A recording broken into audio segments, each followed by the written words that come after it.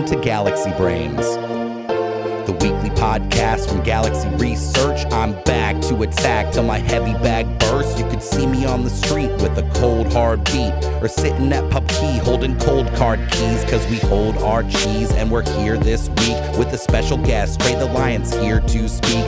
We never rest, don't forget these markets never close, so I'll be covering the space till the sun no longer glows and my voice no longer flows. Whoever's hating, send him to me. I've got plans to make Bitcoin great in 22-3 for the future, cause I'm different. Picture this dissident research misfit making mischief with some new financial instruments. Let's go! We're still here in these crazy days. Crypto's dead is what the fallacy says. Yo, the best is yet to come, so don't be mad when we say it's time for me to end this rap and start up Galaxy Brains. Got Galaxy Brains.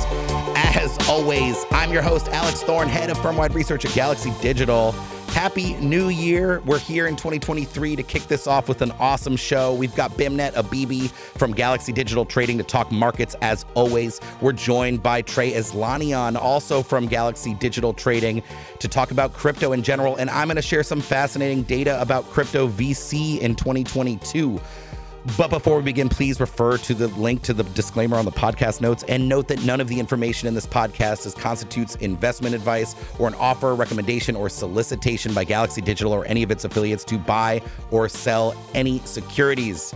Galaxy Brains 2023, let's do it. We're ready to go. All right, before we get into it with Bimnet and our guests, we released a report yesterday morning on the 2022 crypto VC scene, which showed, despite a big slowdown throughout the year, still the biggest year on record for crypto VC investment into crypto companies. Q4 was small, though. It was the smallest quarter since 2021, in 2 years since Q4 2021. At just over 2.4 billion allocated across like 370 or so deals. So obviously the macro and monetary policy environment is affecting VC investment. It's actually down across the board, not just in crypto VC, but still robust activity. So check out that report. It's on galaxy.com/research. A couple other interesting highlights. The later stage, the share of capital invested in later stage deals versus earlier stage deals is ticking up at over 40% in later stage, which is a little bit of a reversal from last quarter where it was down around 20% of the capital. When I look at deal count too, this is one of the really interesting ones. I like to look at pre-seed deals because they indicate the earliest stage of company. So a deal getting done at that stage typically means a new company. And the share of deals that were at the pre-seed stage has been falling for years, which in general, in my mind, has been sort of an indication of the maturation of the market, right? There was some different market dynamics in 16, 17, and 18 than there are today, right? There was no market infrastructure, for example, really outside of some exchanges in that earlier era. And so there was this huge opportunity for entrepreneurs to come in and build things like prime brokerage and custody and lending, et cetera. But for the first time that I've been tracking this since 2016, the share of deals that were done at later stages, so that's Series C and later, there were more of those deals than pre-seed deals for the first time in Q4 2022. I'd like to see more. I'd like to see that pre-seed deal count stabilize and show us that there are new entrepreneurs coming in to build new things. When we look at the deals and capital invested by subsector, right? So like Web3 versus infrastructure or mining, trading. Trading still accounts for the most money invested by VCs in Q4. But Web3 and DAOs, metaverse gaming, all that stuff, sort of NFTs all in one sort of bucket, by far the biggest share of deals at over 30%, deals done. So not capital invested, but deals done. So obviously some shifting narratives, still trading, investing, lending, exchanges are commanding the most capital, but clearly a lot of interest in emerging areas, right? Web3, NFTs, DAOs, gaming, metaverse and stuff. So more to come, but the last couple ones I'll talk about too is valuation. Valuation is down. It's down a lot, right? So with less capital chasing fewer deals, I think the founder-friendly environment that we saw in the last few quarters is sort of drying up a little.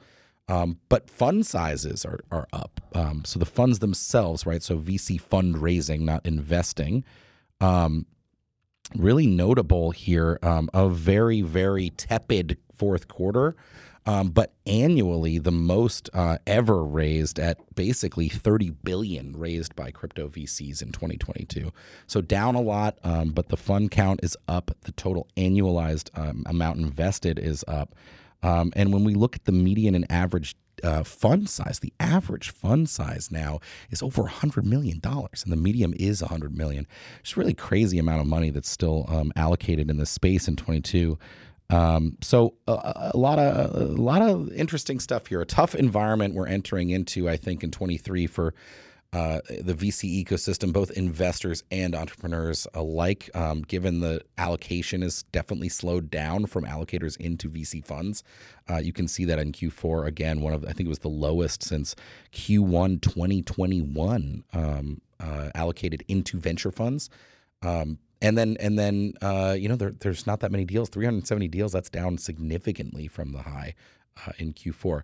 Still a lot of interest, obviously, and a lot of money pouring in, but definitely slowing. And so we'll look to just, probably depressed valuations and founders unable to raise as much money, selling as little of their company as they were in 2022. So, but some interesting narratives to watch, no doubt. But that's it. Check out the reports on galaxy.com/research.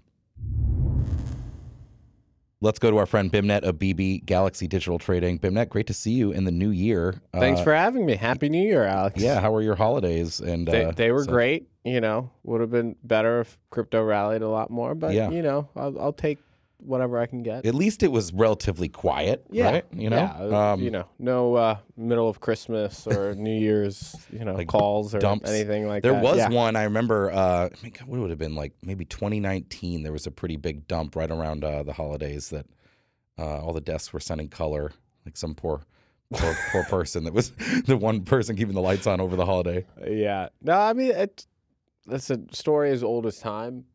Holiday season, teams are understaffed. A lot of young folks on the desks leads to crazy moves in certain instances. Especially our markets, which are 24/7, 365. All right, so let's get into it. I mean, we talked a lot about last year on the last podcast 2 weeks ago. So let's instead maybe look at today and a little bit going forward. It seems pretty quiet out there. I mean, Bitcoin volatility, I didn't rerun the table today, but we might be at like the lowest ever on a 30-day historical volatility basis. It certainly feels that way. Yeah. It just speaks to an absence of activity, both buying and selling. I think a lot of the forced selling from miners has already gone through, and there's not really sort of new institutions like begging to pile into Bitcoin right now. In fact, honestly, I think the institutional side has been piling into traditional gold more so than Bitcoin. Gold has been rallying. It has for pretty a month and a half or so. Yeah. It set its lows in like late October, early November. Around the mid 1600s, and it's now trading at like 1860 and change. It's kind of crazy in a year where, markets were down 20% and change, bonds were down 15% plus, dollar went up 15% and change. Yeah. Gold was actually flat in all of 2022, and it has started 2023 trading very well. I think, there's a number of reasons why it's trading well, but I think one, there's a general lack of positioning. Yeah. Two, I think you've had some central banks on the bid, as they're looking to move away from, sort of Western-based money. And also, just generally speaking, I think that there's pretty strong seasonals over the next, that have been happening. So those have been supporting kind of gold.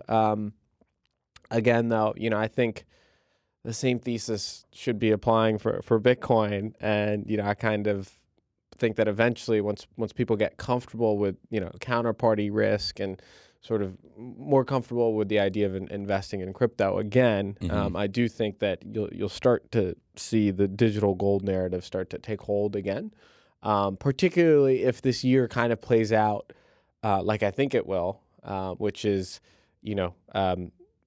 very aggressive. Well, It really depends. But if you get a hard landing scenario, that's going to incite a very easy response from the Fed, a very like aggressive response in terms of cutting rates and printing more Right. money, and that should be good for things like crypto and Bitcoin. If you do get to that hard landing and you Right. have to switch. Right. But again, it's So still tough. To yeah, say. so gold. What about other commodities? I mean, Yeah. last year was a pretty big year for commodities in No, general. absolutely. Again, it was kind of like a roller coaster. Like last year, oil started kind of around here, like 70s, like Yeah. 80s, then went up to like 120, 130, and then now just came back down to like the low 70s. Yeah. And so it's been a roller coaster. Right. And I do think that fundamentally, we are setting up for renewed strength in the commodity complex. One of those key reasons being the Chinese reopening. Right. That's 1.3, 1.4 billion people that have been saving money for 3 years. They're starting to travel again. I think once they get through this period of sort of mass infections and get closer to meaningful levels of herd immunity, that's going to be a lot of sort of activity that's going to go back into the economy that should be supportive of the commodity complex. In addition, I generally speaking, like the economy is like okay, like the U.S. is doing fine, the employment market is fine, it's healthy. I think that's also sort of constructive for the commodity complex. And then the last component is really the dollar, right? Mhm. Every commodity is based on the price of dollars, and I just kind of like I'm a little bearish the dollar here in the context of if you think about what the risks are in the market and it's inflation shooting much, much higher. And the ECB, the BOJ, and other, and those two central banks in particular have a lot more to go in terms of raising interest rate policy and tightening financial conditions. So if we go a lot higher in terms of, inflation, those currencies I think will do better.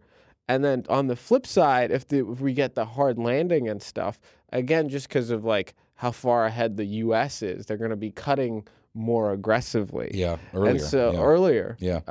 Or just they're cutting from a much higher level. Right. Right. And so it kind of feels a little asymmetric on the dollar strength side of things.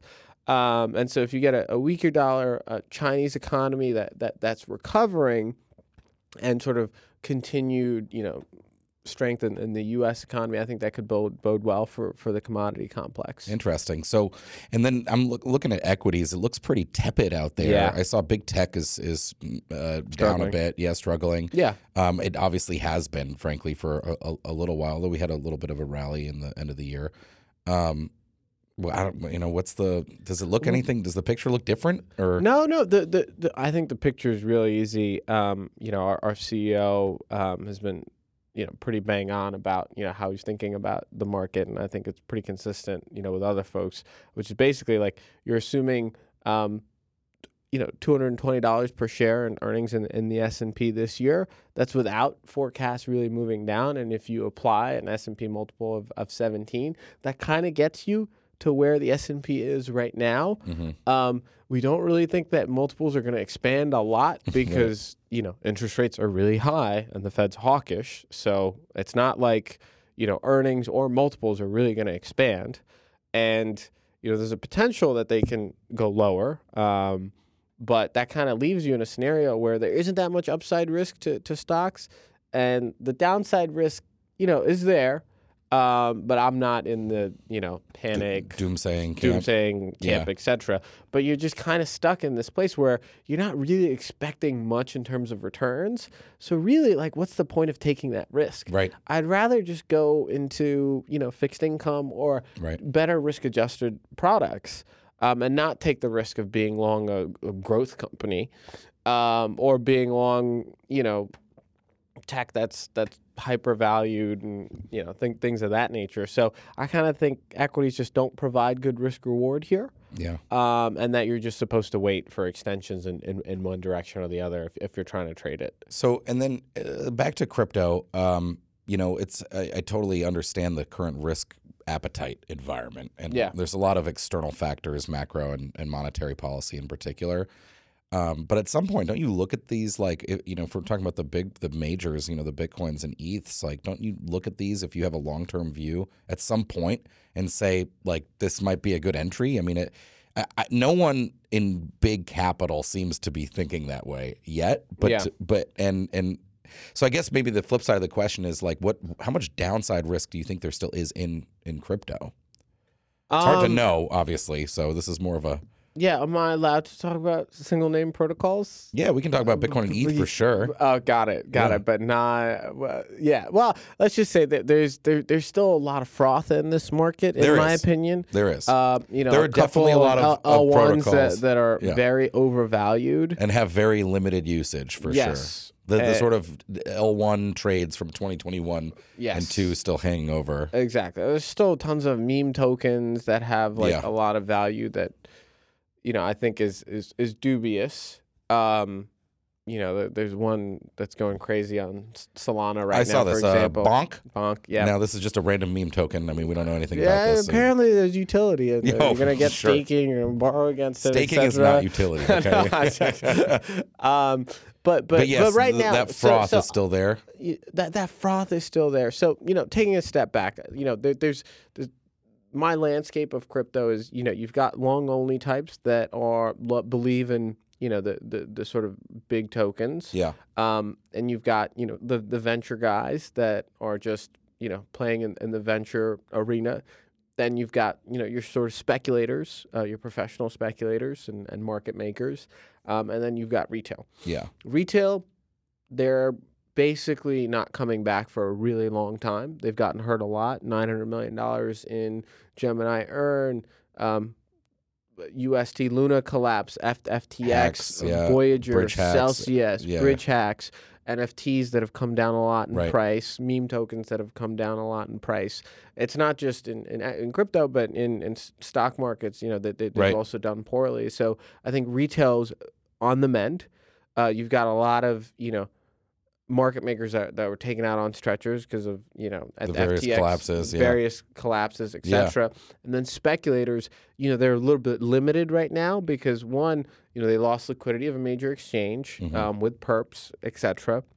The lending market is frozen a lot. Right. So that leaves you with pro v pro market, which is speculators versus speculators, and trickles of long only and venture money coming in, but you also have to think about the supply that's coming into the market. Obviously there's the Bitcoin supply, but there's still venture positions that are unlocking. Yeah, for year. Particularly on those alt L1s, Correct. Right? There's a lot of those. Yeah, and then there's stuff that has to get sold as a function of bankruptcies.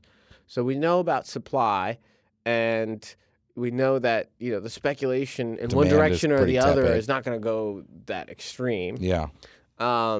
And then you have to put that in the context of what is the liquidity like in the market, and liquidity is not great, particularly versus 3 to 6 months ago. Yeah. Even though you might kind of be deceived by the headline figures. Yeah, okay, there's a couple yards of Bitcoin that traded between 16.8 and 16.7. Yeah. But it's been trading there for a week or whatever. So point is, liquidity's thin. Market participants have shrunk.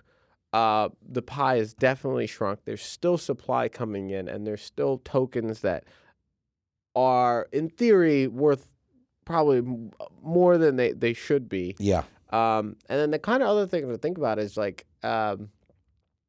terms of what is there to do in crypto right now?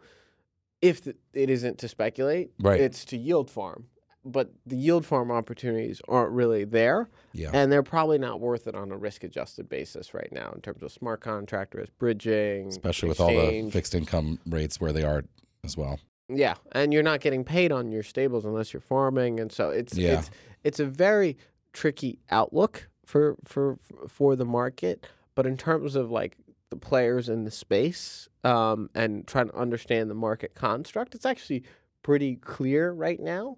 Yeah. Very, very interesting. So we're going to be waiting around then, I guess, and it seems like a lot of the markets are pretty, not just crypto, but equities too. We're sort of range bound. Is your outlook for the near medium term? I think range bound is fine, but the way I would think about it is I think more than any other time in markets, I think you just have to be respectful of like new information, right? Like being data dependent, essentially, like the Fed claims they are.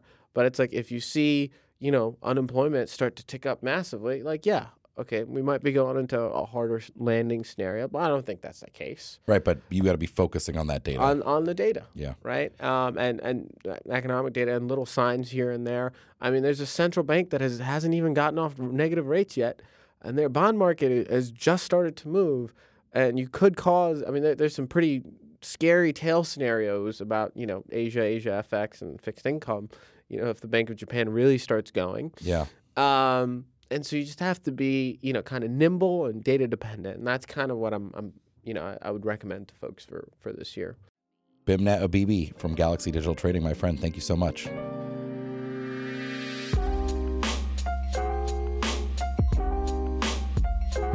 Quick break for our listeners. I don't have a poll this week or anything, so maybe just take a deep breath, stretch your legs. Thank you to our listeners. Sorry we were not here last week, but we got a lot of positive feedback saying that folks were missing the show. Don't worry, we're here again every week for 2023. Send your feedback as always. Hit me up on social or message us at GLXY Research on Twitter, or send us an email at research@galaxy.com. Always love and appreciate your feedback, and thanks for listening. Let's get back to the show.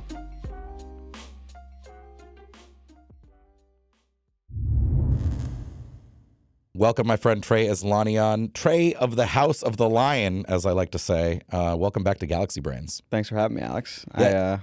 First one in camera, so I'm repping my sister's team, Muhlenberg Field Hockey. Quick shout out to go. her. Yeah. This is the first time we've recorded with you in our new studio, and it's fun to have you back. I just figured we'd shoot the breeze a little bit about some crypto topics. I don't know if you've been looking at anything in particular that's been interesting over the break, if you were scrolling while at home with your family. I'm always scrolling. Just a couple things we could talk about. Maybe like the whole Shanghai upgrade that's due, and then maybe a little Nostr talk. Yeah, Nostr, interesting. Yeah. So Shanghai, we know it's scheduled, right? Well, it's the content of it appears mostly finalized, at least Christine says, right? Yeah. It's withdrawals. It's stake ETH withdrawals. I don't know what was your there was a lot of consternation in the dev community, but then also sort of in the broader Ethereum development community about this. Everybody wants these scalability upgrades and proto-danksharding and all this, and everyone was upset, I guess. Not everyone. A lot of people were upset that only staked ETH withdrawals will go in. What are your thoughts on that? I don't know. I think it's always an important push-pull between like the devs and kind of the users. I remember like the initial ETH2 kept getting pushed back, and then finally Justin Drake was like, okay, I've heard enough. Like, you guys have yelled at me. We're calling it. We're doing it. Yeah. And they got it done. Yeah. So I think something similar happened here. I think this is kind of the last user. It's the last piece of the merge too. Exactly. So I think people just want to put it behind them. Yeah, Ethereum developers were getting a lot of criticism. Mostly from like Bitcoin maximalists, but they go from the Bitcoin maximalists have gone from every critique of Ethereum, and they just move on to the next one. At first it was like the merge will never happen. Yeah. And it was like the merge won't work. Then it was like, okay, but your ETH is locked up. And so it does feel like sort of like cobwebs and like dirty laundry. They got to finish and clean up and get it all. Because also it dramatically affects network dynamics and supply dynamics. That's the other thing. It's I would argue it's a security thing, right? Like if you think about all the ETH holders in the world, I think it's like 10 to 14% are currently securing the network. Other proof of stake networks, that's like north of half, even like 2/3. Right.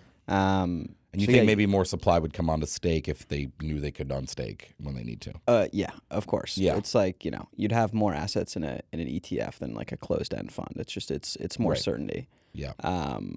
And so, that'll be really exciting. I think there's a lot of FUD around are people going to unstake and sell? Because they're basically being held hostage right now. But I am pretty strongly convicted it's going to go the other way.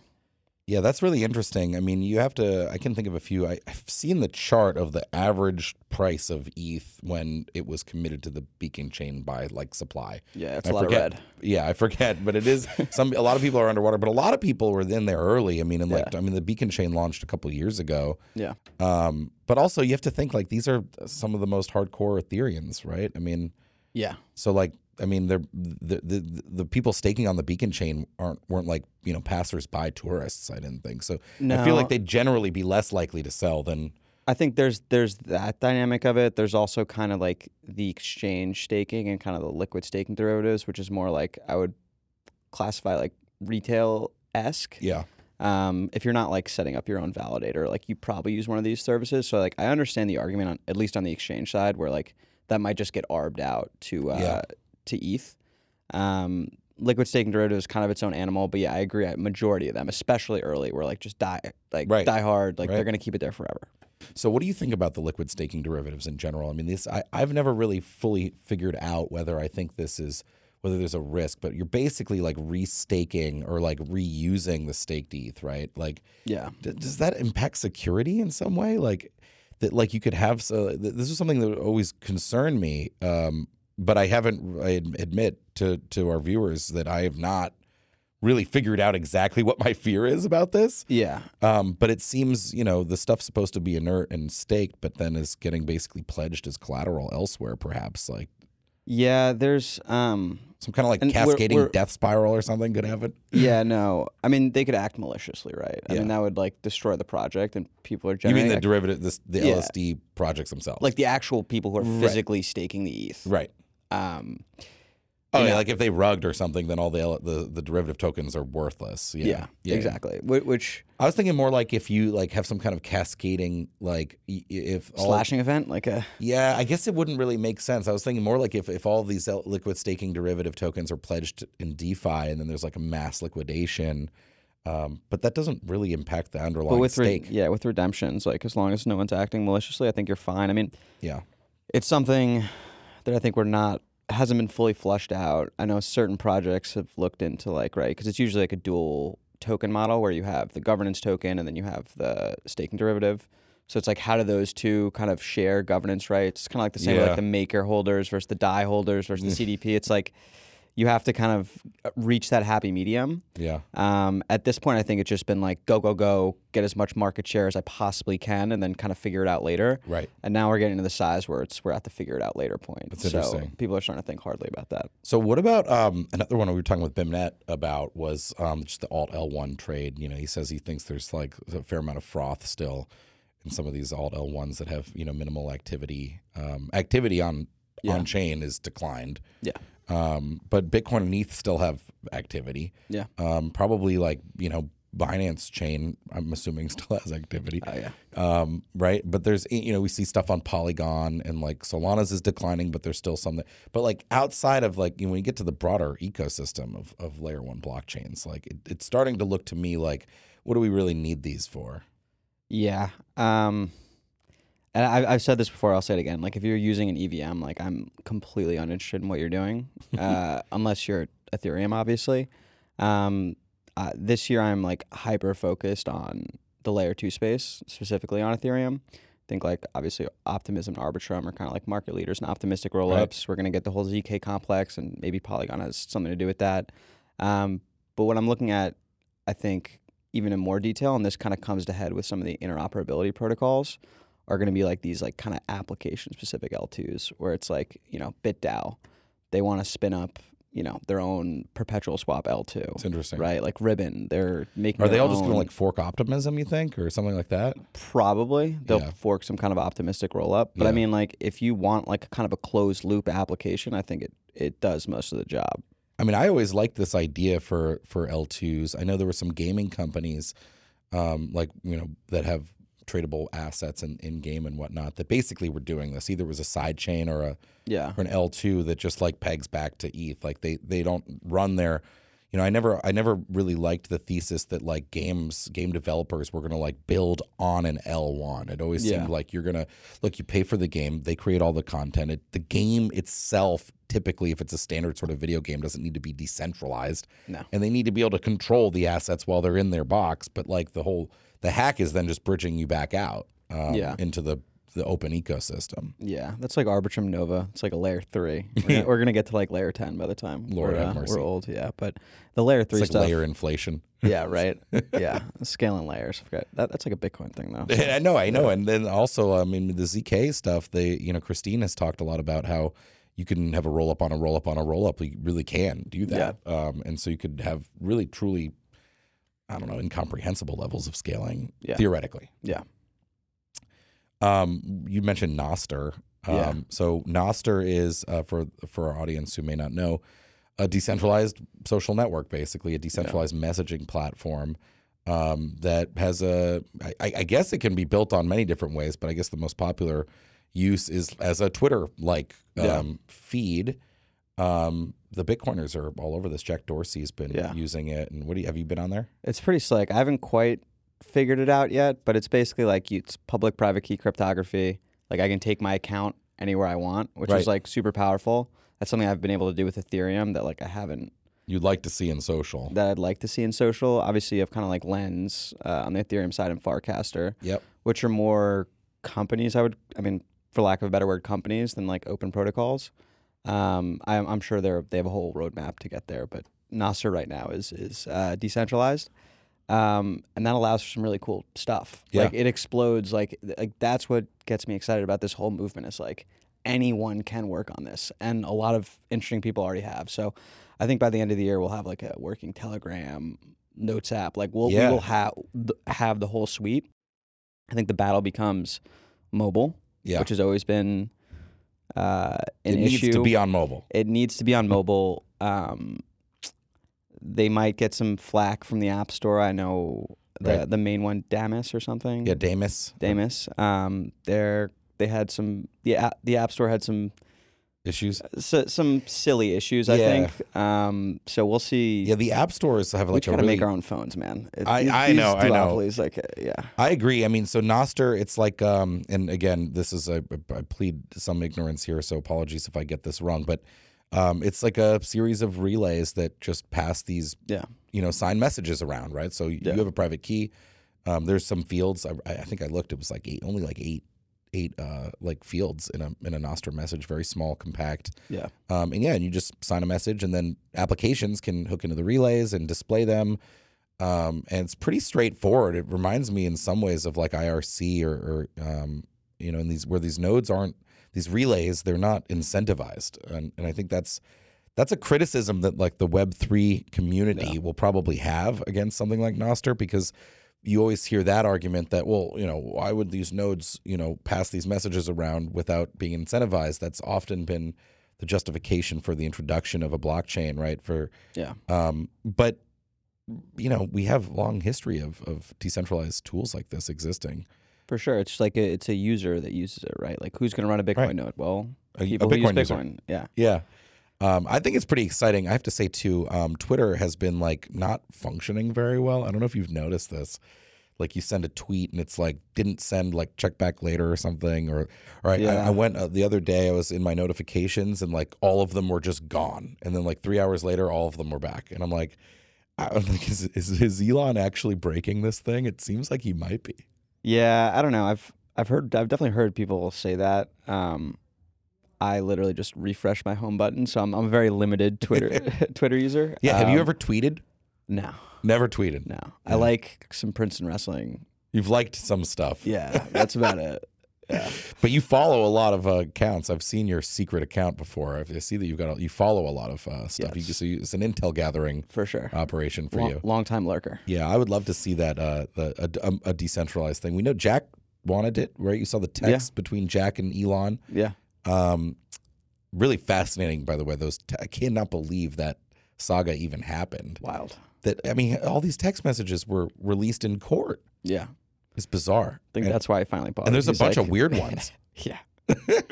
There's a bunch of weird ones. A lot of sycophants, like, cozying up to Elon, trying to curry his favor, and myriad people just offering him advice about what to do with Twitter. Yeah. But I think the ones we read these on a prior episode, but the ones between Jack and Elon were very interesting. Quite. What do you think about Bitcoin? Like Lightning, have you been following Lightning lately? Is there anything exciting you in particular in the Bitcoin world? Yeah, I'm more excited about the Bitcoin world than I have been in a while. Obviously, like the Nostr thing, it's like it's like Bitcoin adjacent. It was like, but it's always been my thesis. It's like you don't need everything on chain, and like this is the perfect use case for Lightning. There's a lot of other cool shit like GetAlby. Yeah, like I saw that. It's like a login with. It's like Lightning. a Lightning MetaMask type wallet. Right? Exactly. Like I love that shit. Yeah, it's really cool. Then you have some perp exchanges like Collider. Interesting. That's where you can trade like Bitcoin denominated and it's like non-custodial. Very cool. Like Elon Markets too. Yeah, right? That's been around for a while. That stuff's not totally interesting to me, but it's cool that people are thinking about that. Yeah, I like the there's one that we're going to dive into a lot more, which is Miniscript, the Bitcoin language. Yeah. I don't know a lot about it. I recall Andrew Polstra, the chief scientist or researcher, or head of research at Blockstream, forget his exact title. He at a Boston BitDevs that I went to maybe in 2019, he gave a presentation on how he was working on it. It was very interesting.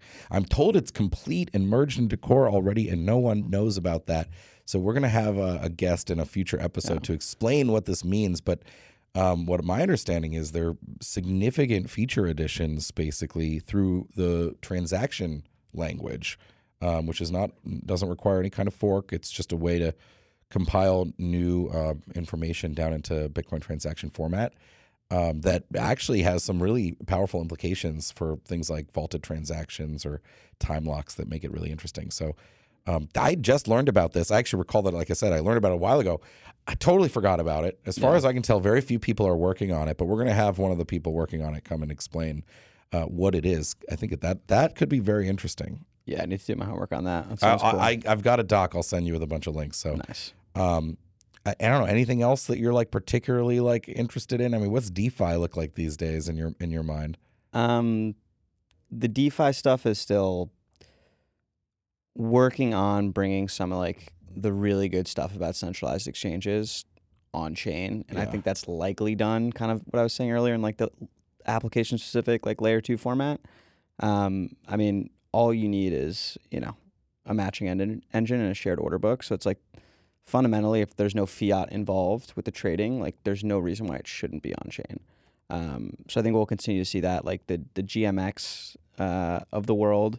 It's kind of like, it reminds me of the AMM versus like central limit order book. Yeah. Where it's like our brains are so wired to think, oh my God, central limit order book. Like obviously as, a trader on the desk, like I need to trade in that, but user experience wise, like AMMs are way better.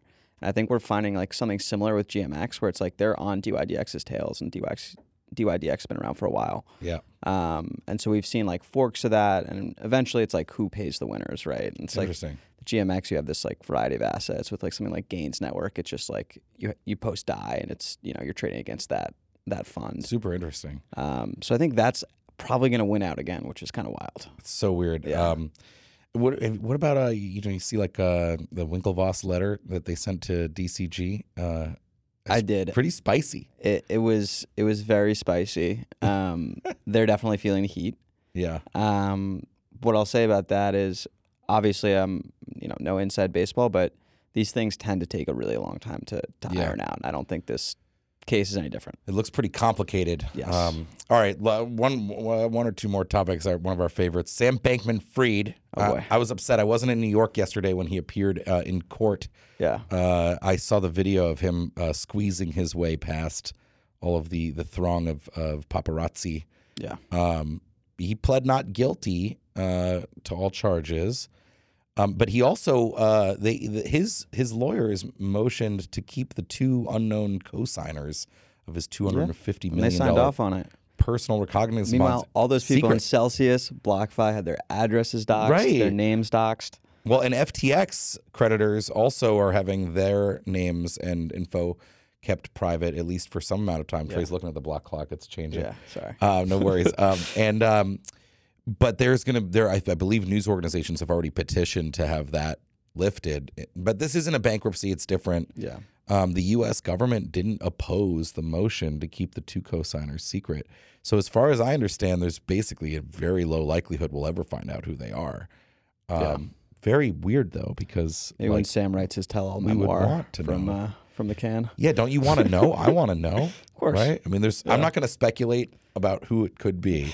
Yeah, okay? I know, But like there's a bunch of categories of people it could be. Yeah. And all of them are interesting. Yeah. And I want to know. It could be former other FTX employees that are wealthy and didn't commit any crimes. I think that's probably unlikely, but it could be friends of his parents, right? Who are big political fundraisers and professors. It could be who knows, right? I mean, I want to know though. This is the largest such personal recognizance bond I believe ever. Really? And yet as far as we know, like a $4 million house was posted. Yeah. I don't know. Like this was really irking me. You think Sam's gonna? What's he doing? They got his internet. He tweeted. Yeah. Now is he chilling? Is he playing video games? I think he'll probably be restrained from going on any more Twitter Spaces, but he's definitely playing a lot of video games. Yeah. Was that when he played League of Legends? Or Yeah. something? Apparently, he's not that good at it, which is funny because people said he played it all the time. In hindsight, man. In hindsight. I know, right? People were like, he must be a League of Legends legend. Yeah. He's like, I don't know what the tiers are. I don't play League of Legends, but He was like bronze, which is apparently bad. Yeah, it sounds bad. Yeah. It sounds bad. Anything else on the exchange space, like that you're following? I mean, what about the proof of reserves we've all seen? Like, yeah. Does that excite you? It's helpful. It's helpful. I think if there is kind of regulation in 23, which I'm somewhat skeptical of, just given what's going on in Congress right now, I think they're a little preoccupied. Can't even pick a speaker. Yeah. The longest one, by the way, has gone 3 months for a speaker. I read that. It was like in the 1800s. They said it had over 100 rounds of voting. So they got their own stuff going on, but I think on the exchange side is probably where we'll see some kind of mandatory like separation between kind of assets where it's weird in the crypto space now where you just like send it in, take it off. Like it's so weird. Yeah. But it's easy. Super easy. But it requires a lot of trust. Yeah. I think that'd be good. I think proof of reserves or like omnibus versus segregated accounts. And I mean, BitMEX is kind of the gold standard for all that stuff. Yeah. So they like just to BitMEX. This is again, I hate to always have to say this, but Arthur and the charges and whatnot and stuff with BitMEX and the public notwithstanding, BitMEX has been an exceptional steward of the Bitcoin blockchain. Oh, without a doubt. They have, I think, among the best proofs of reserve that they've created. They did little things like they used to send all their transactions, like 8 a.m. in a batch transaction. So they used like the littlest amount of block space. Yeah. There were other exchanges I won't name who only added transaction batching very recently and used to send a separate Bitcoin transaction for every withdrawal. Yep. So like they've done a whole bunch of stuff like that that has always been BitMEX research. Johnny Beer there. I mean, we've got his book actually right here. There you go. Block Size War. Can read it in an afternoon. It's a great book. Page turner. Yeah, page turner. It's a great Bitcoiners over there at BitMEX still. We could go into BitMEX too because you've been trading these markets for years. I mean, BitMEX has been a roller coaster. Yeah, that was the mecca back in the day. Remember, was it March 12th, 2020? Bitcoin's like spiraling from like 6 to like 3,200 or something. They had server issues. Yeah. They said they got like DDoS attacked. Yeah, something like that. You think they pulled the plug? I mean, if they did, I would say thank you. Yeah, exactly. There was like a cascading series of liquidations. Yeah, there's $20 million on the bid. Yeah. Till zero. Yeah. And the network was so backed up, just given all that was happening, like you could not send Bitcoin in to arb that back, right? You send Bitcoin in, you buy it there, and you sell it elsewhere. Right. Couldn't do it. Lots more we could talk about, Trey, but I really appreciate you joining us here on Galaxy Brains today. Thank you so much, man. Thanks for having me, brother. Trey Aslanian, Galaxy Digital Trading. Thanks to our guests, Trey Aslanian and Bimnet Abibi from Galaxy Digital Trading. Good conversation there. And thank you for listening, as always. It's a new year. We've got a lot going on. We're going to be covering it all, and there's a lot happening at Galaxy, so stay tuned. That's all we have this week for Galaxy Brains. Have a great weekend.